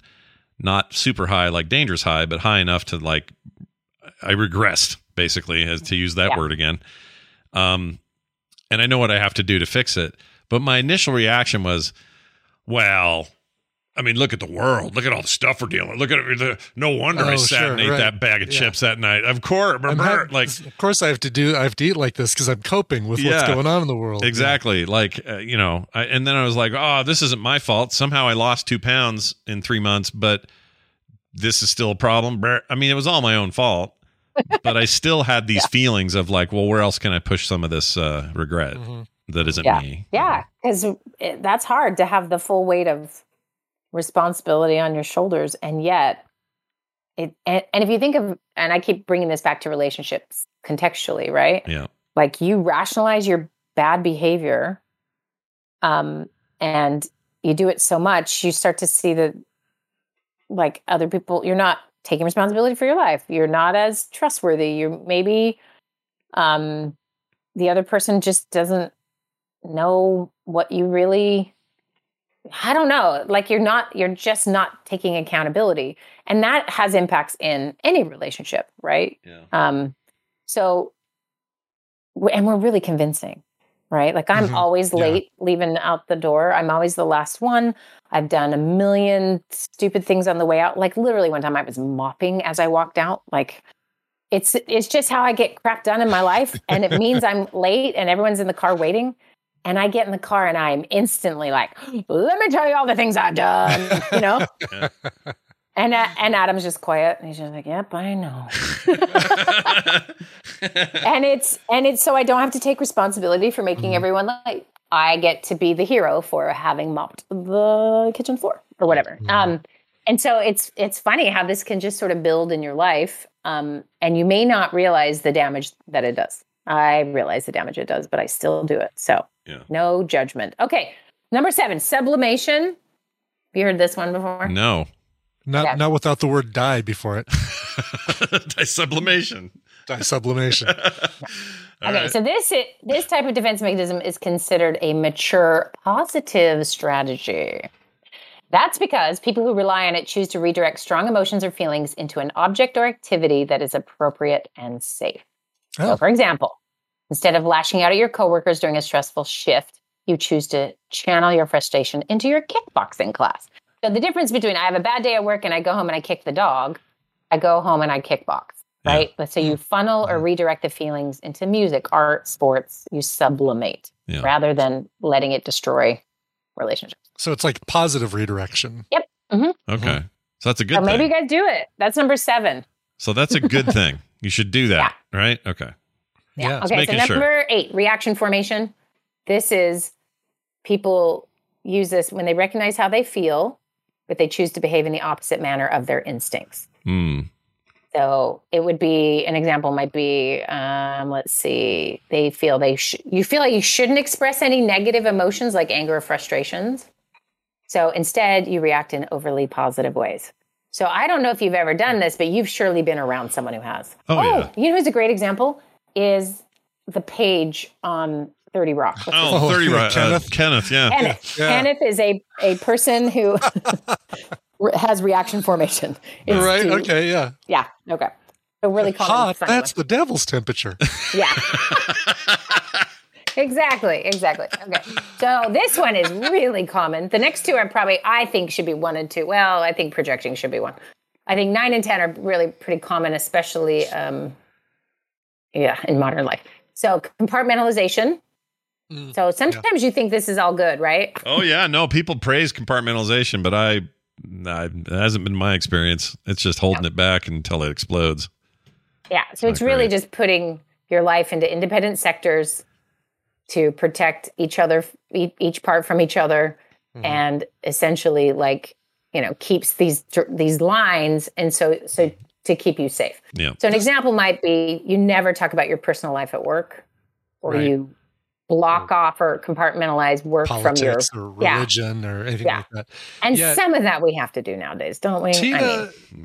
Tina's new job is working with Adult Protective Services, and she sees kind of the horrific ways that people treat their grandparents, are just, like taking advantage of them, like, oh, grandma, let me go ahead and help you with your bank account. Can I have your account number and password and all that? Lame.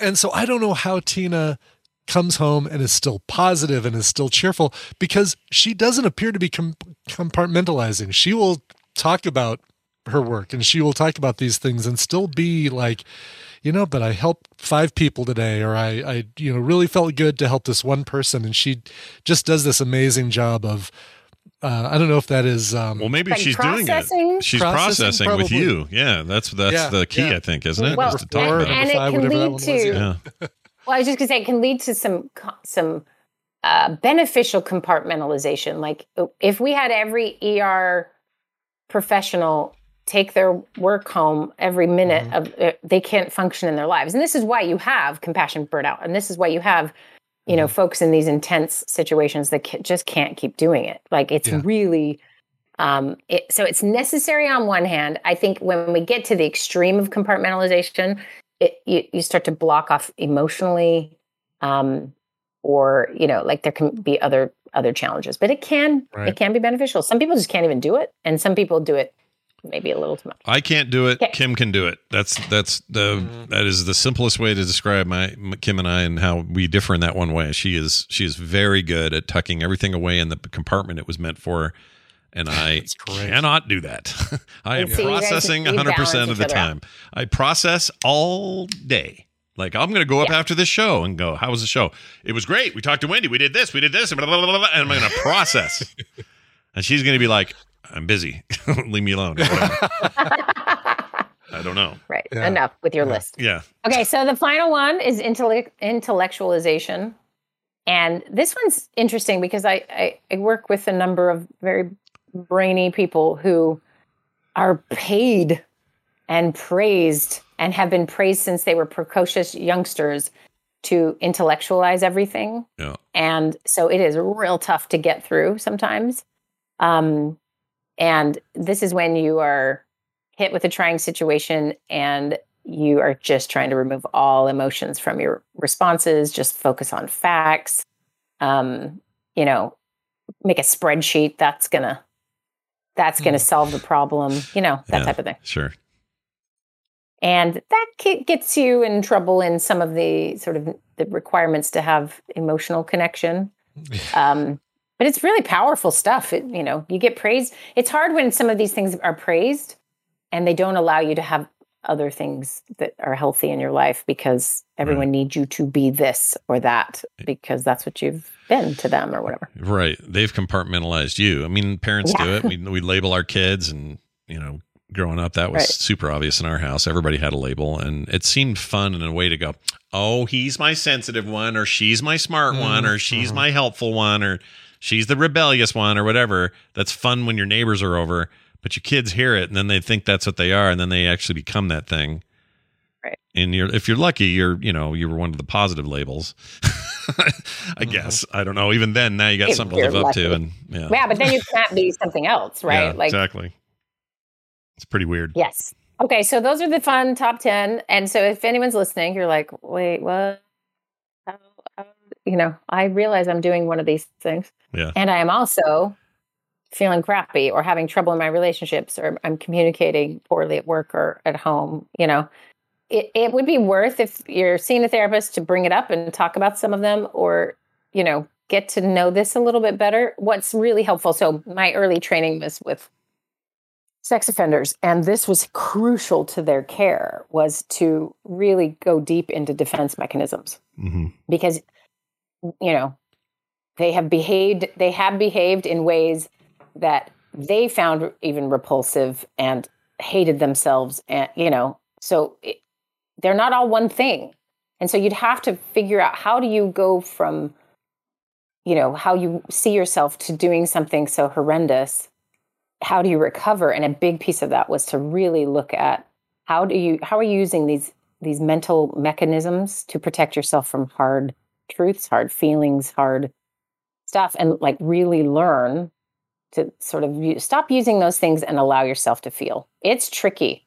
And this is why, Tina's amazing. There is some hard work people have to do in every community out there that goes usually underfunded, but just that humans can do some things to each other that are not okay. And that damage, especially when it starts in childhood, has this impact of just feelings aren't safe. It's not okay to be scared. It's not okay. Yeah. Your voice isn't heard, et cetera, et cetera. And it, your psyche builds all these ways to protect yourself, going forward. So yes, these are a thing you're doing. There's a reason. And someone can usually help you with it. There you go. Defense mechanisms, everybody. Take all that advice, compartmentalize it, and then find the one that's right for you. No, that's great. I don't know. I felt like I needed some closure on my Twitter fiasco this week with this thing with my cop buddy. So redirect it and get a punching bag. There you go. And put a big blue bird on it. Yep. And the question too, I mean, this is to go back to that, there is some healthy ways to handle it. There is some, yeah. But there is also, I mean, curiosity kills the argument, where it's just like, okay, so tell me what has happened in your own life that got you to this conclusion. Yeah, and I got to do that. There's more. a lot of white people who've never had one bad interaction with a cop who are feeling like good allies and jumping to the defense of others and, trying to do all of that thing. But, what is their reason that they're feeling that way? And then what do you do when your neighbor across the street's an awesome guy and he's a cop? How do you rectify that? Our brains are kind of crappy to do anything that isn't tribal, protectionistic, et cetera. It takes effort. It takes communication. It takes exposure. It takes actually looking. The irony is when people say, do your research, like it really would be great if people did open-minded research that isn't just finding what you already believe. It's like talking to another human and this is why we have research, right? In the end, is you got to talk to 1,000 people for it to feel valid because one person isn't, enough.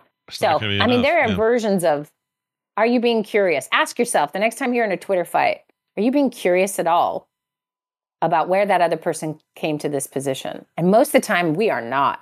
We are in full armor mode. Yeah, almost 100% of the time we're not. Right. And that's because you don't have a face and you don't have a person and you don't have to go to the store with them next week, And so it's really tricky. I know what I'm saying is like almost ridiculous because it's really hard to do. Yeah. But there is a version of, and even in your own personal life and people you are connected to, if you stop trying to make your point and try to understand them first, it's shocking what will happen. Their thing will fall apart, or they will have a very good reason that you will get. And not that it'll change your mind, but you'll get that they're afraid that the police will be taken away. And what will they do to feel safe? Because this is how they felt safe. Yeah. Oh, all right. Yeah. Versus you're a danger to the rest of us because you still want to feel safe. Now, there's other nuances. I mean, nuance is dead, and let's be honest. Okay. Nuance and irony are sharing a grave. I like to act hopeful, and then it breaks apart. Yeah. Well, it's good though. This is a good topic. I really enjoyed this one, so I'm glad you. We kind of last minuted it too, but it's one of my favorites we've done in a long time. I mean, we could always jump in with psychological principles that are a little underrepresented in conversations. So if we don't have one of your emails one week, you guys, we'll find a way. Nature finds a way. We'll find a way. Yeah. We'll get weird. So you might want to send in some emails. Yeah, get those emails in here before we get too weird. That email address is themorningstream@gmail.com, or if you're already connected with Wendy's stuff, you can always contact her and let her know. However we get them, we'll get them, and we'll talk about them here on the show. Wendy, this weekend is, of course, the big dumb 24th of July holiday thing, and everyone's coming over but you, and that makes me sad, but I hope you guys have a nice, safe one I wasn't even invited. Maybe I would have come. I doubt that, but, if you did, it would have been great. But John already texted and says, what's the main dish? And I'm like, I don't know. So I'm going to try not to be defensive. I'm going to try to make some type of Asian dish. That would be called. Kim almost did that. She almost said, we're making shakshuka or some kind of weird, psycho thing that he would think is on a different planet because he hates anything. If it's not pasta. If it's not pasta and boring American food, he's out. So that's so funny. It's a good deterrent. Yeah. Yes. There is a defense mechanism there. Yeah, we'll see how it goes. Okay. Anyway, my best to all of you and whatever statehood day you guys have in Minnesota, which is probably a lot less fireworky. But enjoy that. And we'll talk to you next week. Have a good one. Okay. Bye. Bye. All right. This is a good one today. I really enjoyed that. Yeah. Next week is going to be an interesting animal with Vegas, like how because I have a Rode it's in microphone. A week. That's so weird to me. It is weird. I don't know how July. Whatever. I know I complain about time. I know. It flew by. Yeah. Get it. But anyway, we'll figure it out. If you take it out, I've got a Rode microphone that I can use in the hotel room. We'll just have to figure out timing and that sort of thing. Yeah. We'll figure it out, you guys. We'll do our best, our very best. The Wednesday is going to be tricky. The Wednesday may not be me. So if not, we'll either get a guest or we'll figure out something. Yeah. But I'm excited for your trip and you dodging COVID balls the whole time you're there. Dancing, what is it? Dodging raindrops or something like that? Yeah. How's that go? That's a great song. It is something a great song, dodging raindrops. Oh, it's that band. I love that. Who is that? Now it's going to bug me. Oh, 311. It's 311. 311. Yeah, yes. yeah. It's a really good song. All right. That's it for the show. Everybody, thank you for being here. Quick note, we got a bunch of shows coming up. Core tonight at 5:30. Of course, Coverville today. 1 still, Yes. right? 1 p.m. 1 p.m. Mountain Time. Yep. So watch for that. That'd be great. Mountain Time. If you guys want a big roundup of what I did with that Steam Deck, Core is the show to check in on tonight. Oh, So, cool. Yeah, it'd be good to see that. There will be a Guest the Connection tomorrow before the couch party. So 2 p.m. Mountain Time, twitch.tv/Coverville. So win a prize before you come to the couch party. And I can tell you the prize because it got the person who won last time was out of the U.S., so the prize includes those Mario salt shakers, Mario and Luigi salt and pepper shakers. And I know you have a set of those, don't They're you, Scott, awesome. or- Yeah, I love those things. Yes. They're great. Yeah. I wish Luigi was making a side-eye kind of Luigi face. It's salt. Hey, Mario. Anyway, yeah, so there's that. Then this weekend, Film Sack, we're doing the Transporter 2. Yeah, because I watched it last night, and is it better or worse than the first? Is it? Some of each, right? There's some parts that are better. Yeah. There are some parts that are worse, and there is one scene that just had me saying, "No freaking way!" More than deflecting a missile with a metal tray. More than deflecting a missile with a metal tray. Wow. There is one thing that I can't wait to talk about that happens. I can't believe there's something weirder than that. Yes. Okay, I'm looking forward to it. Yeah, and like you mentioned, for patrons, we got the couch party on Friday. Yeah, 3 p.m. We're doing the first 2 episodes of Loki. Yeah, that's right, Loki. You heard us. Loki. Oh my gosh, Scott, we're breaking your Loki streak. Yep, breaking my Loki streak. I'm glad you didn't say something else. Anyway, so that's your Loki cherries. There you go. That's what you meant to say. Didn't want me to say. Patreon.com/TMS is how you support the show. And if you're looking for everything else, it's over at frogpants.com/TMS. We mentioned it before, but we'll say it again. Our email is themorningstream@gmail.com. You are all welcome to use that anytime you want. That's going to do it. Brian, we got to play him out, though. And I know you prepared some sort of request here. What do we got? I've prepared it. I've served it up, heated it, warmed it on a hot plate. Well, and this one is going out to Furry Viking. Hello, Covermaster and Mr. Johnson. My birthday is July 25th. Back in 2014, I sent in a birthday request at a point when a lot was about to change. The woman I proposed to is now my wife, and I could not be happier about it. I left my hometown and a job I loved to get my degree at the age of 40 back in 2015. I graduated in 2019 with honors. Now I'm getting ready to shake things up again in hopes that fortune favors the bold one more time. I'm accepting a job offer that will relocate the both of us and create a host of new opportunities. Wow. Having said all that, a TMS birthday request seems like the perfect tradition to set off on the next set of adventures with my lovely wife. My request this go-round is a cover by one of the few bands that Heather and I both agree on, AWOL Nation.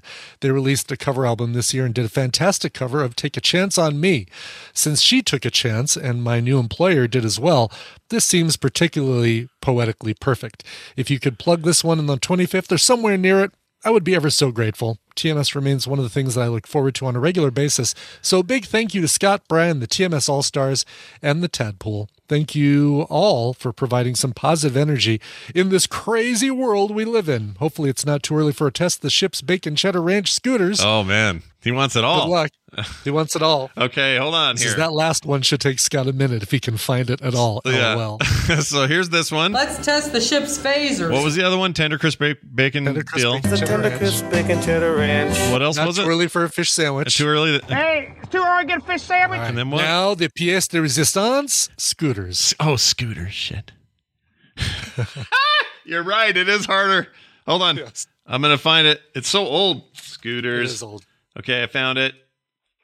Oh. Don't want to offend nobody. No, that's just a lady. We got scooters. I can once again. Oh no, I did find it.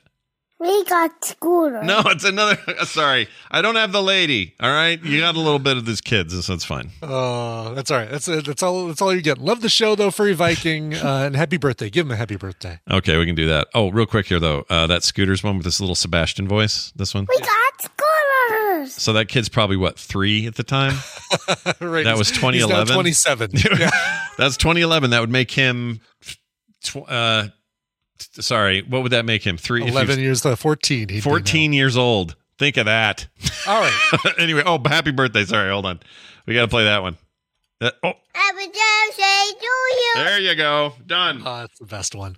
All right. AWOL Nation and Jewel. Yeah, Jewel got together with for this one.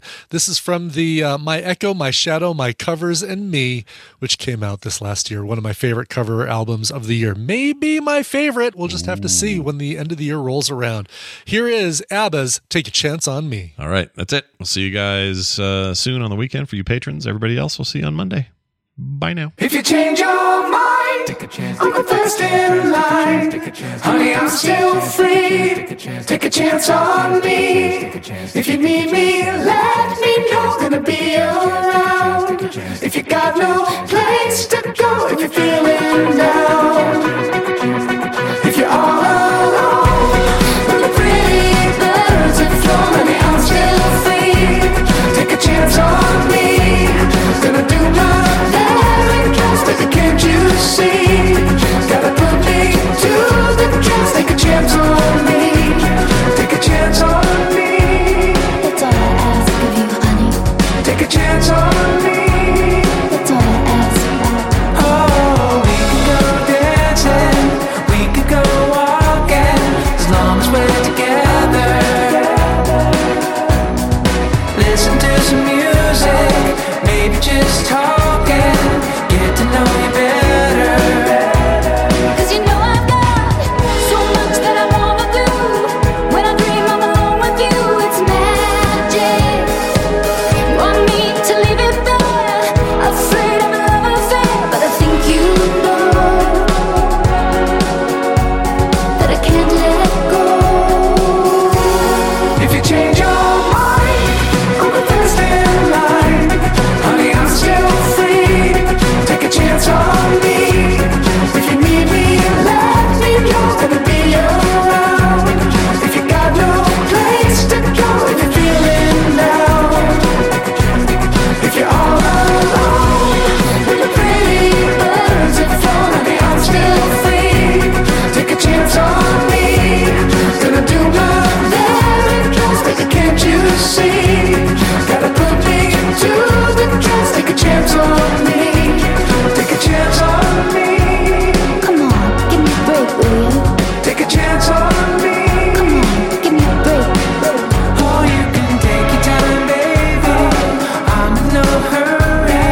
No, I'm gonna get you. You don't wanna hurt me, baby, don't worry. I ain't gonna let you. Let me tell you now, my love is strong enough to last when things are rough. It's magic. You say that I waste my time, but I can't get you out my mind. No, I can't let go, 'cause I love you so. If you change your mind, I'm the first in line. Honey, I'm still free. Take a chance on me. If you need me, let me know. Gonna be around.